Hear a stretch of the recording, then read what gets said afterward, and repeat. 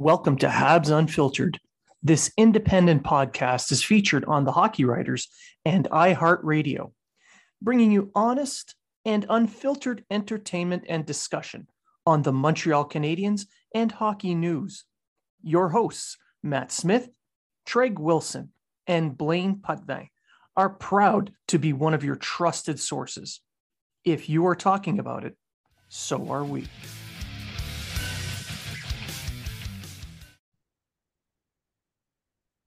And welcome to Habs Unfiltered, episode 354. I'm your host, Blaine Putvin, and I'm joined by a special guest, Mason Black. Welcome to the show. Thank you very much. Thanks for having me on. It is my pleasure. I've been waiting quite a while to get you here. So you manage an app called NHL Rank King. And could you kind of walk us through a little bit of what the app does and what the goal behind it is? Sure, absolutely. So I developed the app probably, I'm going to say 7 or 8 years ago. It was actually the whole reason. I won't get into the deep dive into how it was created or anything, but as a high school teacher, I was asked to take over a computer science class and to teach kids how to create apps. So I figured I better learn that myself, and wanted to do something that was inside my interest, which is hockey and fantasy hockey. So really almost everything that we talk about today, just remember that it's coming from a fantasy hockey perspective. But obviously with success in fantasy hockey comes success in real life. So yeah, I developed an app. It was supposed to start out pretty simply that it would create rankings for the average user of fantasy hockey analytics and things like that. So really, it started with a little game you may have played when you were a kid called Who'd You Rather? And it would give you two NHL players or two NHL prospects, and you just have to choose which one would you rather have on your fantasy team. And then since that time, it's actually evolved into so many different other avenues. So basically, when I found a need for myself that wasn't already out there or easily accessible, I would build it into the app, even things like starting goalies, line combinations, and whatnot.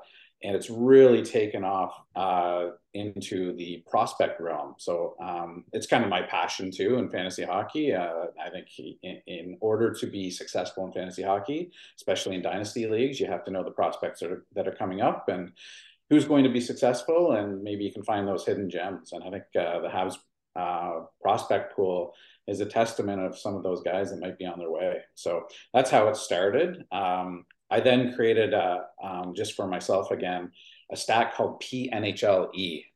And what it does is it really looks at predicting a prospect's point potential in their prime years if they make it into the NHL.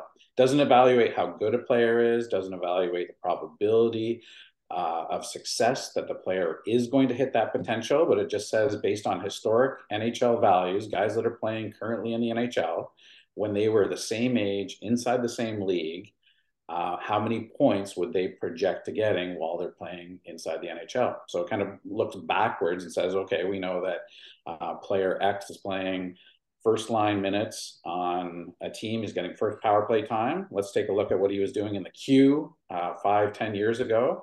And then can we find similar players that match that production? So it really takes a look at production, the age of a player, and that age is broken down over the course of an entire year. So that means, let's say, for instance, a draft eligible player that is the oldest in his draft class is actually calculated much differently than the youngest player inside the draft class. It also takes a look at the position they play, defense versus forwards, and of course, the league that they play in. So each year is independent of one another, which means you never want to take a look at PNHLE as a static value, as a single season.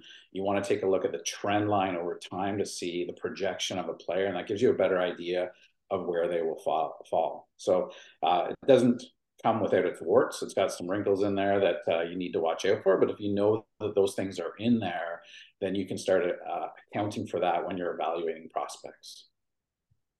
Yeah, I've been looking at the stat that you've created, and I've been using it as part of a tool in looking ahead for some of these players. Just like any other tools, you can't build a house with just a hammer. You need different tools to finish the entire project. And I look at the advanced stats and the eye tests and everything to do with each aspect of those two items as different tools. So the more tools you have, the likelier you'll be able to suss out which one is a good prospect, which one isn't.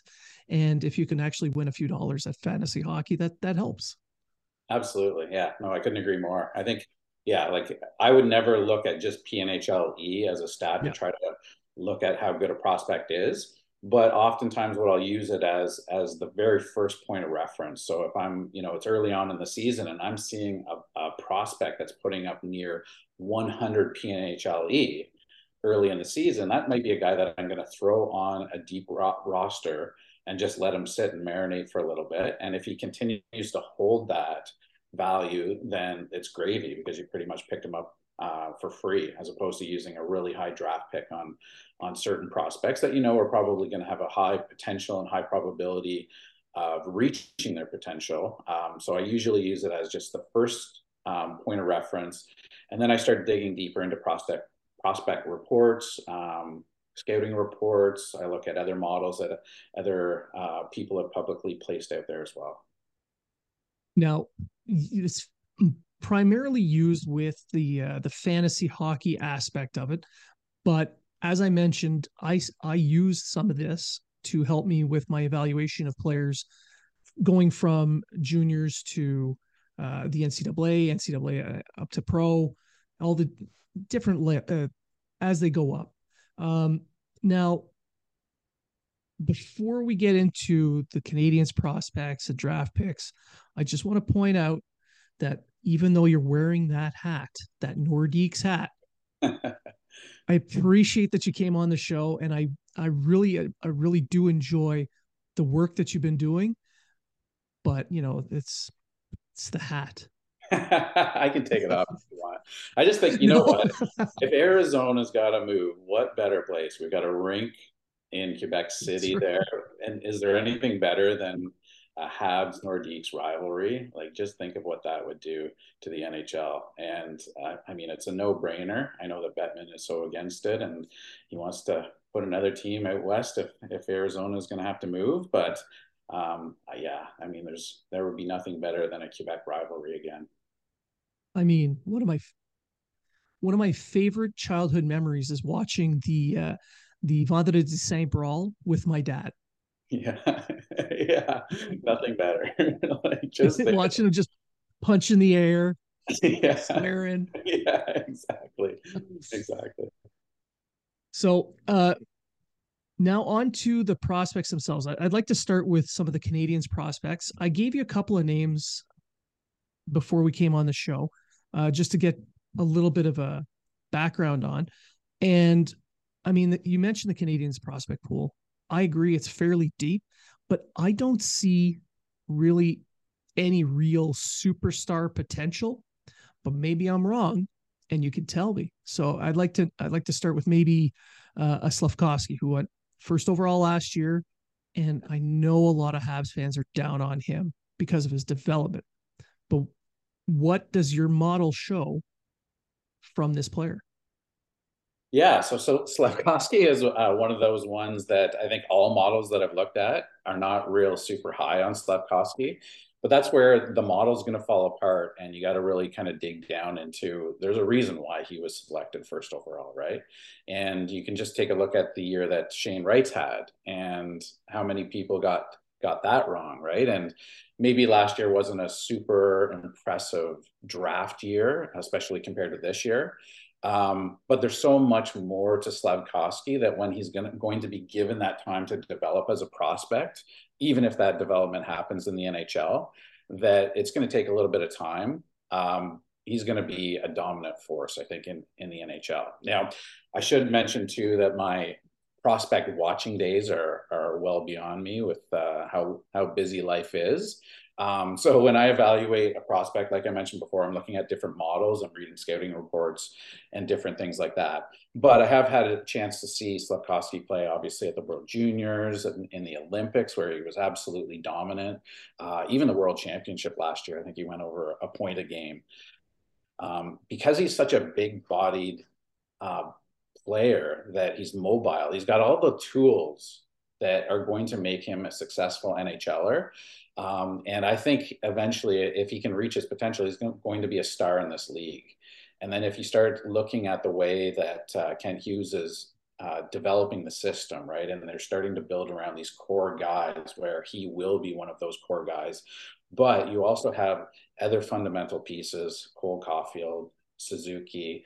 What a smart move getting Doc last draft. That these guys, if they can gel together, are going to create just this dominant core moving forward. So I'm pretty high on Slafkovsky from just an NHL perspective. I realize that we kind of expect these guys to come in and, throw up 40, 50 points a season. Generally doesn't happen for rookies, even the top rookies. You can look at Lafreniere or even Jack Hughes, his first couple of years. A lot of people were considering him a bust, which is hard to believe. And then he throws, 99 points this season, something like that. So I don't think you have to worry with Slafkovsky. Obviously, the injury kind of derails a bit of that development. But if you can be patient, it might actually help out for his next contract too, right? So when we're dealing with a hard salary cap, maybe it's not the worst thing to have a prospect take a little bit of extra time, develop the proper way, even in the NHL, and see that success later on.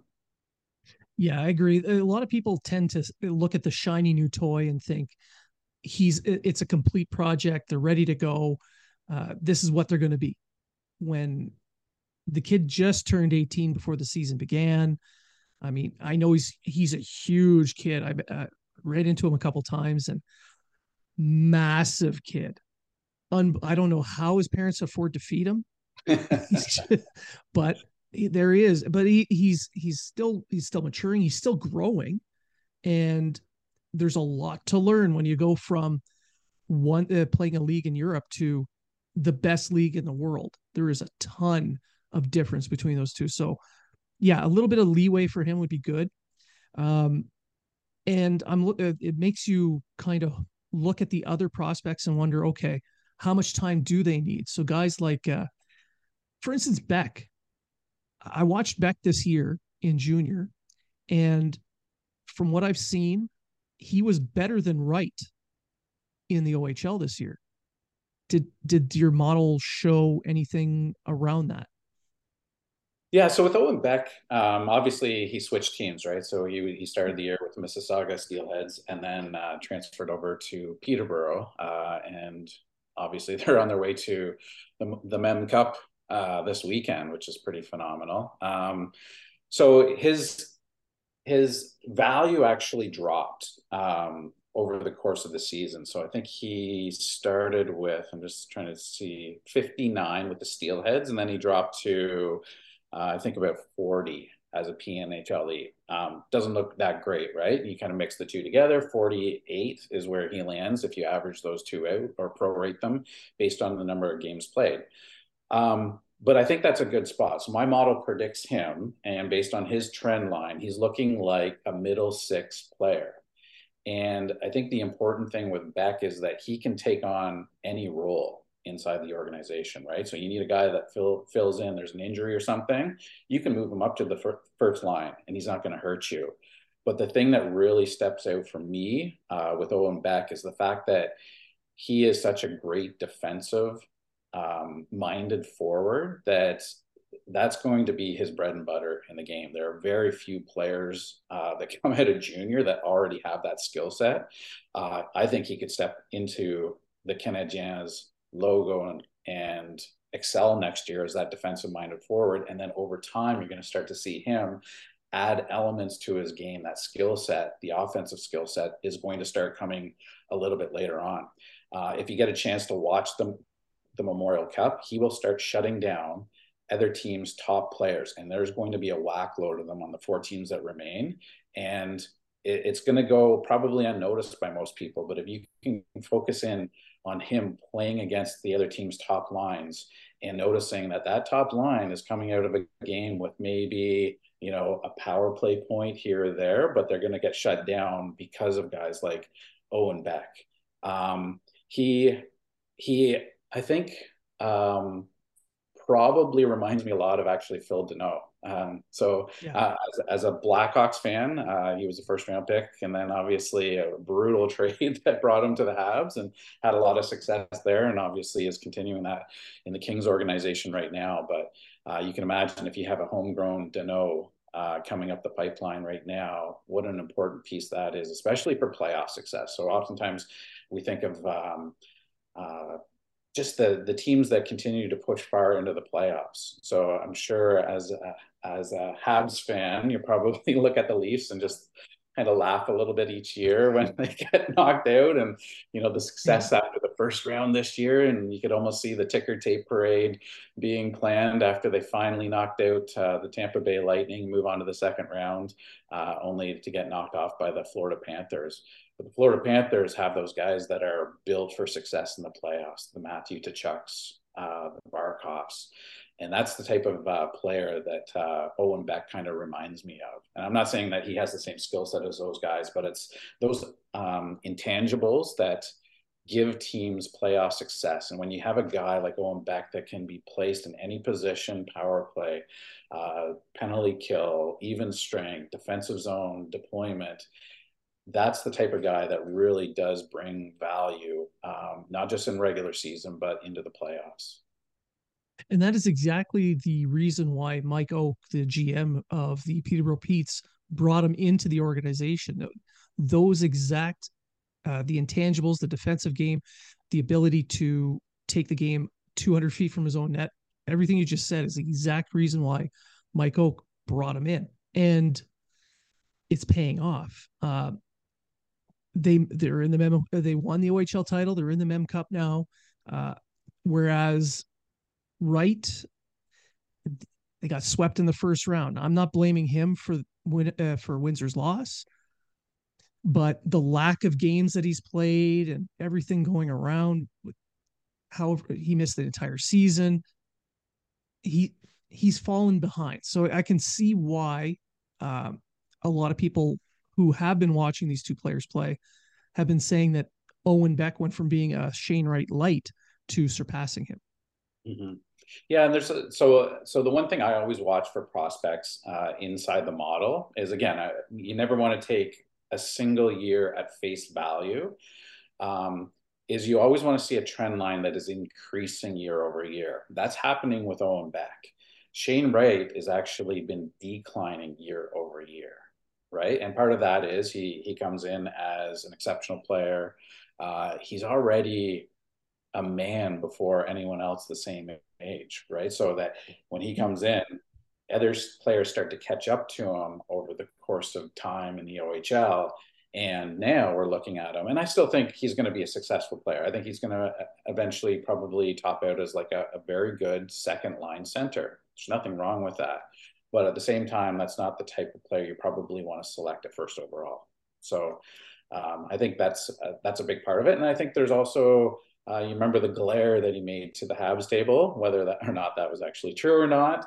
I think there is something about whether or not a player can play in certain environments. And we know that in Toronto and Montreal and Vancouver, a lot of those Canadian markets are very tough on players. And whether or not a player can handle that mentally is very important. So when we look at Slepkowski, he just exudes confidence, right? Almost to the point of cockiness.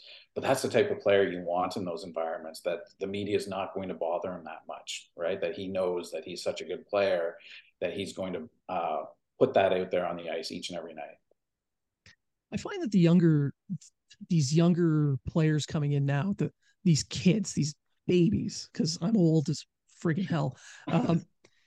I find that they're a lot more comfortable with that media aspect, that social media side, putting themselves out there for the world to see, and having that self-awareness and that comfort in their own skin. I think that's a skill set that people in our generation find very rare. Mm-hmm. Yeah, absolutely. Yeah. And like, trust me, as a high school teacher, you see the interactivity every single day of how many students are on their phones nonstop all the time, right? Now, if you're an NHL player and you're 22 years old, and suddenly you're looking on Twitter and all you see is your name beside a video of maybe a bad play you made the night before. How does that affect you, right? Are you able to brush that off? And even the recent coaching interviews that are going on across the NHL, it just seems like a lot of teams are now saying, we actually have to turn this around a little bit. We don't want necessarily the Mike Babcocks that are playing mind games with you, trying to make you tough, the Tortorellas even. Let's try to look for coaches that are positive, right? And I'm just thinking Florida, Tampa Bay, Cooper, just he just seems like a positive guy that's going to keep you in a positive mind frame each and every game, and that breeds, I think, inside playoff games. It's super important. Yeah, and coaches like Cooper, I find working in my day job, I try to emulate leaders. I try to take the best from everyone that I've worked with or for. And with Cooper, I see a lot of that same mentality. People that he's worked with or for, he's brought in. And he's the type of coach that he's not all rah rah and he's not all yell yell. He's a guy that knows what buttons to push and when to push them. And that's two very key components of a successful coach now. Absolutely. Yeah. It's such an important skill set to have, right? And there's really kind of two types of motivators. You can be that guy that yells at you in your face, kicking garbage cans in the dressing room and try to get you up. But I think at a certain point in time, we have to realize these guys are professionals. They've been there before. They know what it takes. They don't need to get that, adrenaline up before the second period or something like that. They need to dial in and mentally focus. And guys like Coop and any number of recent hirings of coaches across the NHL, I think are guys that can motivate in that way. And we're going to see sort of the exodus of coaches like Sutter that just happened in Calgary. And it'll be interesting to see moving forward which teams have the most success with that model. Yeah, not a lot of coaches are going to be remaining in the NHL if they can't name a player that just got called up, for instance. Yeah, exactly. Yeah. Now, sticking with the prospects, there's one more that I wanted to ask about, and that is Lane Hutson, who has exceeded every expectation that anybody's ever had in front of him. Any hurdle, any naysayer, he has turned them all away. He's gone from being that tiny little 5'8" guy to a 5'10" guy. Yeah. and he's showing the world playing against men that he can hang with them. Absolutely. Yeah. I think obviously what's going on right now in the World Championships is a number 7D as he's playing right now. He is showing. I think a lot of eyes are, well, he can do this in college, but can you actually do this against grown men that are playing professional? And he's showing absolutely he's got that skill set.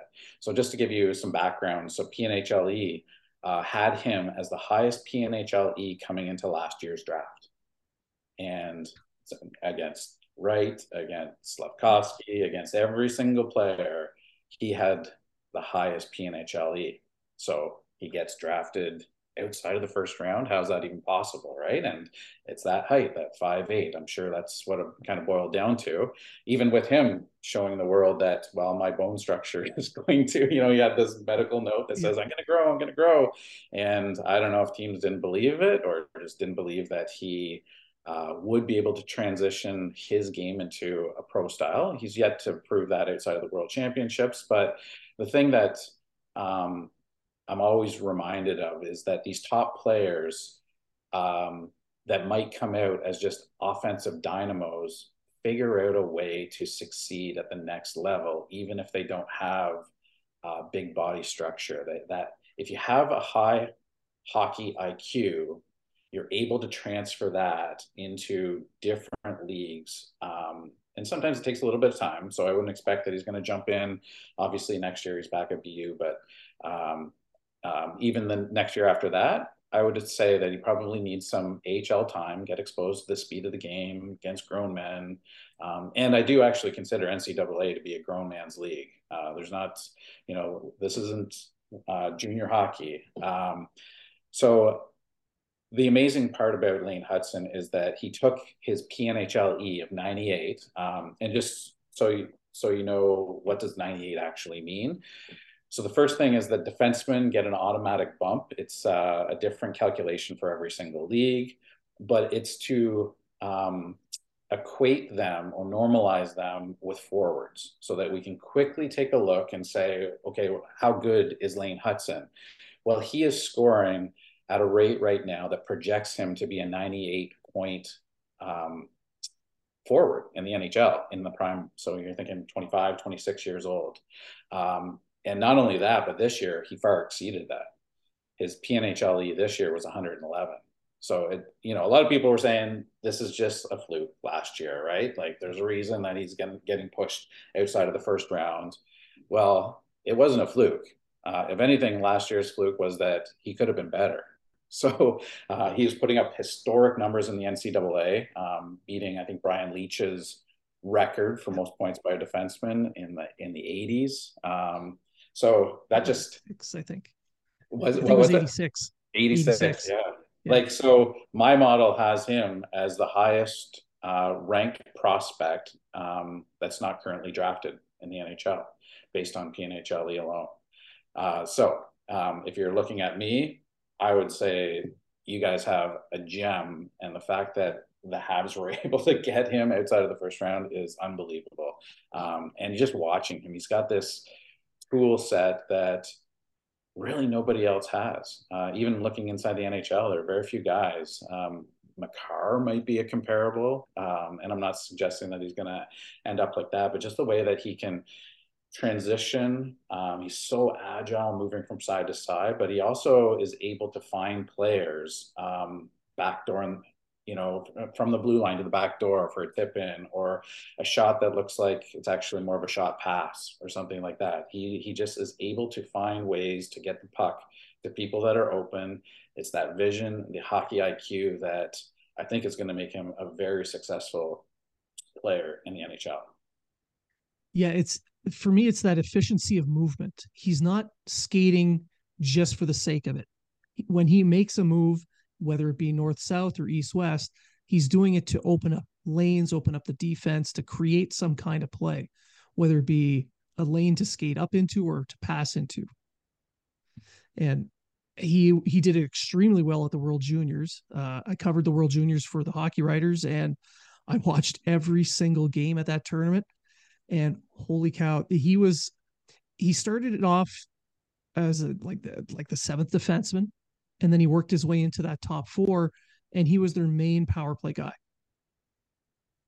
It's for that reason. Absolutely. And that's going to be his bread and butter, right? He's never going to play penalty kill time in the NHL.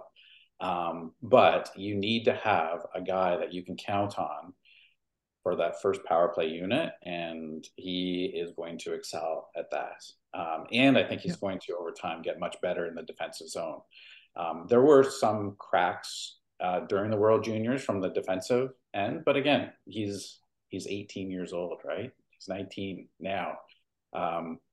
He's going to develop that part of his game just because of his high IQ.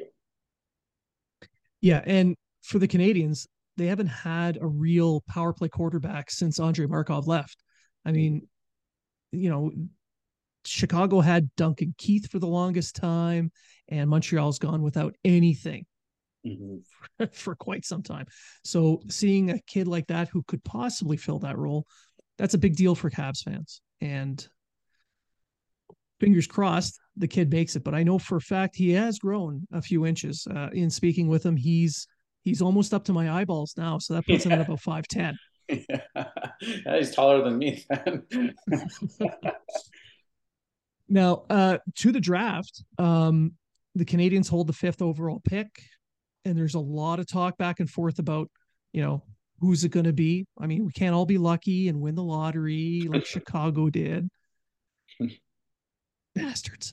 Anyway, but for the Canadians, the big debate right now is Michkov versus Smith versus Leonard. So with Michkov, we'll start there. What do you see from him using your model as well? So Michkov had the highest PNHLE of any prospect, any player outside of the NHL.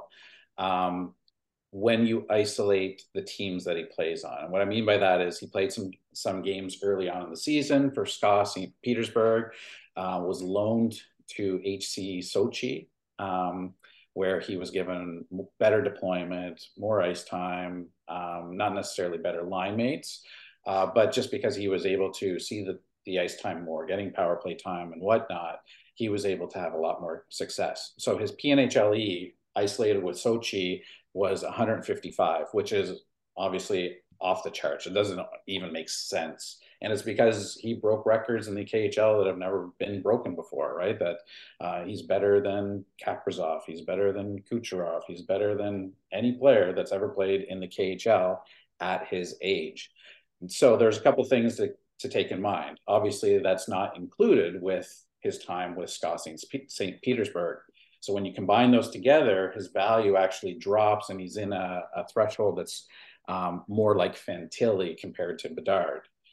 The other thing is that in the last game of the season, he scored 5 points, which hugely jumped up his value, right? So I think that his dynamic elements probably make him the second best offensive player inside of this year's draft. Of course, there's the Russian dilemma, right? That we can't forget. And he's under contract and everything else that comes along with that. What I would say for the Montreal Canadiens, if he's available at 5, he's the guy to go after. And the reason for that is that when the Montreal Canadiens are entering their prime, and you have Doc and Suzuki and Slafkovsky and Caulfield, and all of these guys are just a couple years older, more developed, that next year, let's say they're in the playoffs. Next year after that, they win a round or two. The next year after that, now's the time that you actually want to make a run for the Stanley Cup. That's the year that Michkov comes over at the end of the season, enters a team that's probably in the upper echelon of the NHL already, and you just add the best player on your team entering a playoff run. And no other team can say that. And you could imagine getting a polished Kaprizov heading into the playoffs, what that would do for a fan base like Montreal. And I honestly would say that Montreal is the best city in North America. And I love nothing more, even as someone that's a Blackhawks fan, going to Habs playoff games or just even being in the city, in the bars, and how unreal it would be if you had a player like Michkov entering the roster just prior to the playoffs and having him come on board.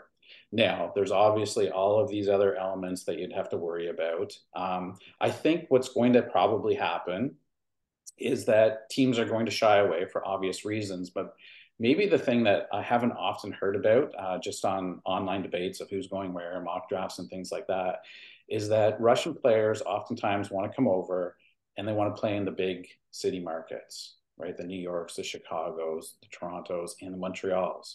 And I think that's going to be a big reason why Anaheim won't draft him. Columbus certainly won't, with what happened with Panarin. They basically gave Panarin up for nothing. So I think he's going to be sitting there for the Habs. Now, whether or not the Habs decide that they want to sign or draft him is going to be up in the air. But if they don't, there's still going to be a handful of really excellent players available there. I would say that in any given year, there are 5 players in this year's draft that would typically go first overall. Michkov would be one of those guys. And that puts Montreal in a great place because they obviously have the 5th overall pick, right? So that's kind of where I see Michkov. I'm extremely high on him. Last year, again, he was pretty much breaking records based on my model.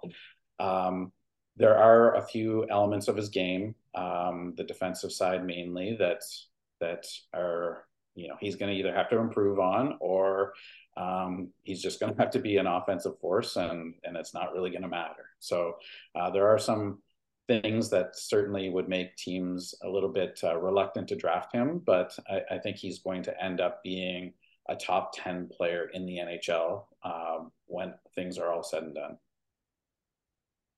Well, that would be an exciting player to add for sure.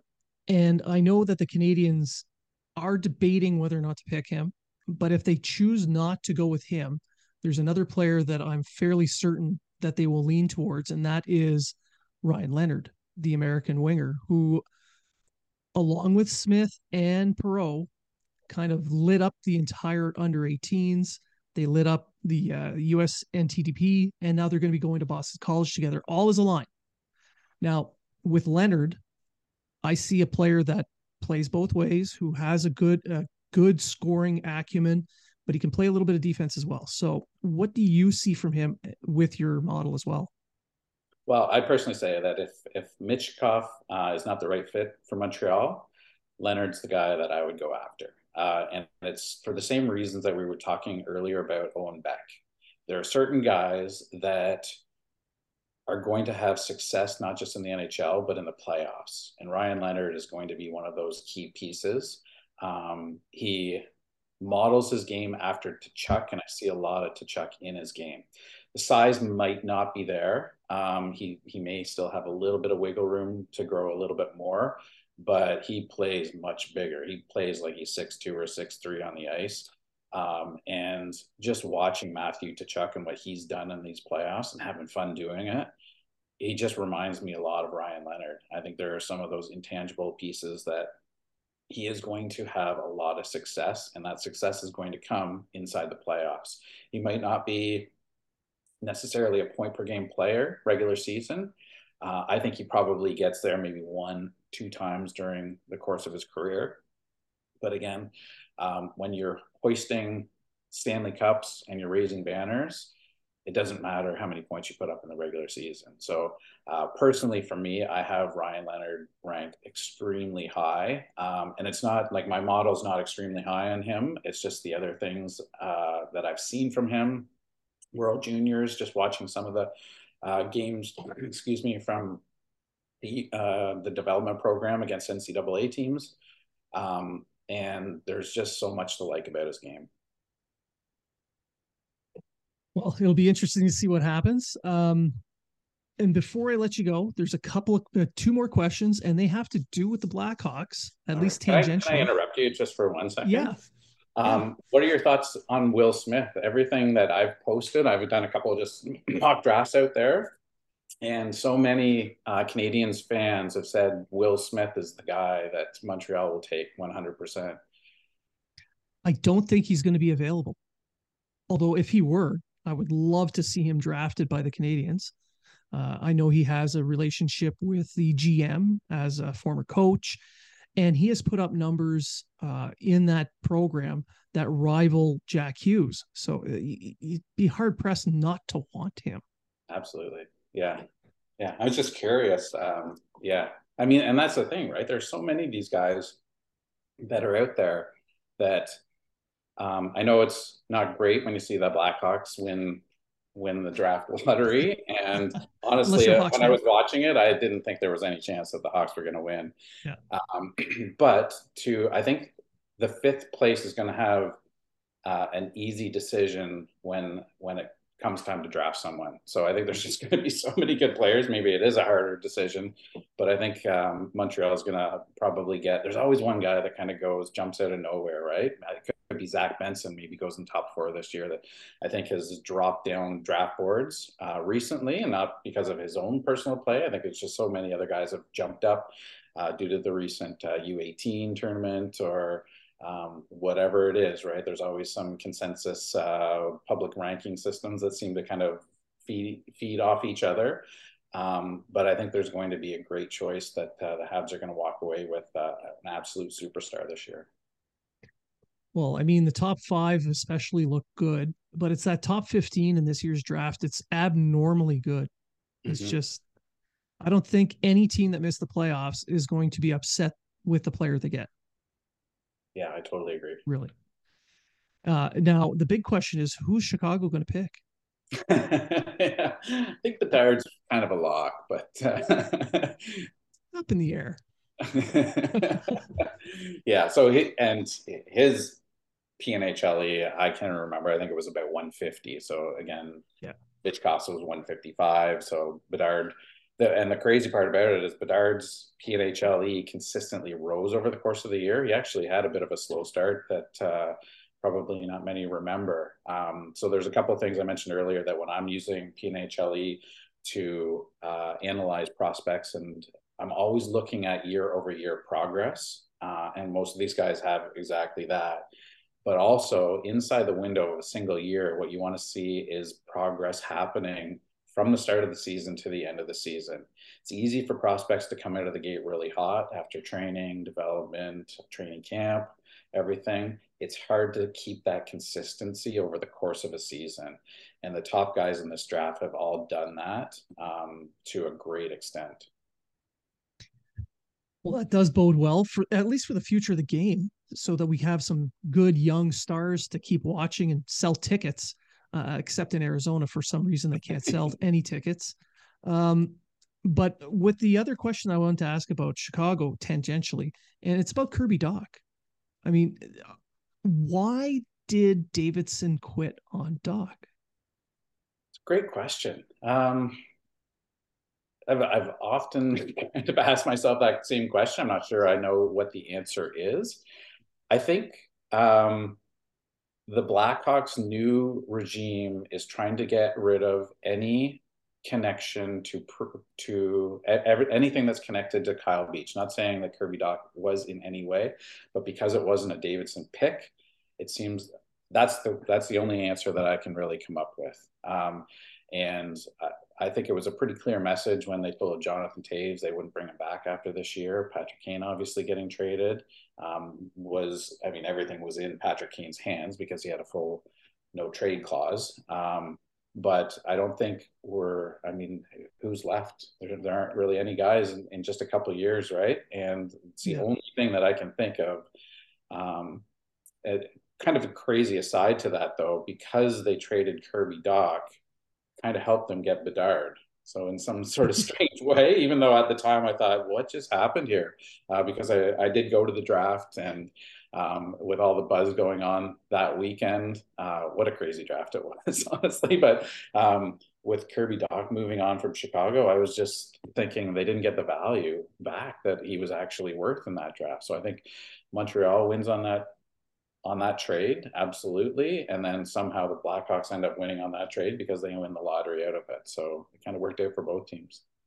Yeah, and it's kind of weird too with the way Chicago did end up winning, is it took a win against the Pittsburgh Penguins to get that pick. I know. I remember watching the game just thinking, what are you doing? Like, you just like, how did you beat? And then the Penguins obviously just knocked themselves out of the playoffs. And just imagine now Florida, who just moves on to the Stanley Cup Finals. They don't even make the playoffs if Pittsburgh wins that game. Like, it's crazy. See, the world revolves around Chicago. Yeah, apparently. And if Florida wins the cup, they better have a parade in Chicago. Yeah, for sure. At least one of the Kachucks show up with the cup and start drinking up near Wrigley Field or something. Yeah, it'll be Keith. He'll probably be the one that comes to. If there would be anyone, it'd be Wally. Yeah. Now, before I let you go, I just want you to share with my listeners where they can find your work and what and any tips you have on the fantasy leagues, because I know a lot of my listeners really do enjoy playing those fantasy leagues, and anything you can do to help them, they can stop complaining about. All right. Yeah, for sure. So like I said early on, I built an app called NHL Rank King. You can find it inside Apple and Android app stores. Just keep in mind, I'm not a designer. I'm just doing this for fun as a hobby. So if I do have a few extra minutes here or there, I try to add a feature or just kind of think about something that's going to improve my own fantasy experience, in hopes that anyone else that downloads the app will also have access to everything that I build.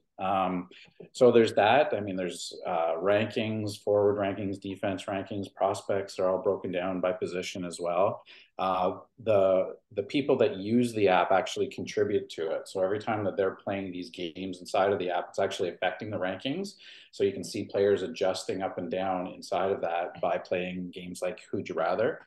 last year, the year before, I added a feature for the draft. So if you want to go in there, you can actually take over the Montreal Canadiens for the first round and get their 2 picks this year.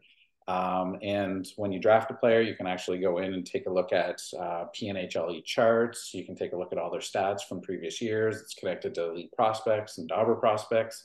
So there are scouting reports attached to it. So it's kind of a one-stop place for all of your fantasy needs, I guess. So as long as you can overlook some of the graphic design flaws that not intentionally I put in there, but yeah, I think it's, I mean, I use it all the time, so I'm pretty biased, of course, but lots of great feedback. And yeah, it's there. You can follow me on Twitter at NHL Ranking. I try to post something each day if I have time. Things have been a little crazy busy recently, but hopefully things will slow down towards the draft and we'll get lots of great content out there. So yeah, I appreciate anyone that wants to download it. Hopefully it will be useful for you, whether or not you're in fantasy hockey. And yeah, take a look and let me know what you think. Well, personally, it's helped me win a couple of fantasy leagues. So I highly suggest to others to download it and give it a shot. It has given me bragging rights at work, which is a huge deal. It's worth way more than money. Yeah. Especially around the crowd I work with. They're incessant. So yeah, I highly encourage everyone to go and download that. And Mason, I really do appreciate you taking some time out of your day and joining me on the show and kind of walking through all of this. I find that the PNHLE is extremely interesting. I like that model. I like that it's looking at the prospects from a different point of view. And the more angles I can look at a prospect, the more I learn. And I really do enjoy the aspect that you brought into it. And I really appreciate you coming on the show. Yeah, it's my pleasure. And thanks for being so flexible. I know my time's been a little bit crazy the last couple of weeks. So yeah, I do appreciate it and wish you all the best. All right. Thank you very much. And for my listeners, thank you for listening. And remember, if you're talking about it, so are we. The Podcast Super Friends is a monthly meeting of 5 podcast producers. Hi, I'm Katherine O'Brien from Branch Out Programs in Baton Rouge, Louisiana. I'm John Gay from Jag and Detroit Podcasts. I'm Matt Kundle from the Sound Off Podcast Network. I'm David Yes from Pod 617, the Boston Podcast Network. And I'm Johnny Peterson from Straight Up Podcasts. Together, they form the Podcast Super Friends, an alliance of podcast masterminds sharing best practices, insights, and discussions to help make you a better podcaster. Follow or subscribe to the show on Apple Podcasts, Spotify, Google Podcasts, or at soundoff.network. Did, Will, the Story of People podcast is now available on the Crier Media Network. The first 5 episodes are here and feature some incredible guests that fit into one or all 3 of those categories. Ready? Tara Sloan from the San Jose Sharks, Undercurrent podcast at NBC Sports. Marianne Iveson from Iveson Voice and the Let's Take This Outside podcast to talk about the world of outdoors as well as voiceover land. Ariana Hunsicker, future Canadian Paralympic swimmer, already winning tons of awards for this country. Scott McGregor from the Hot Wallet podcast to dumb down the world of crypto, Bitcoin, and NFTs so you don't have to. And Jackie Holowati from Climate Pledge Arena in Seattle, Washington, the first net zero carbon certified arena on the planet. Wherever you get your pods, wherever you watch your pods, and on the Crier Media Network.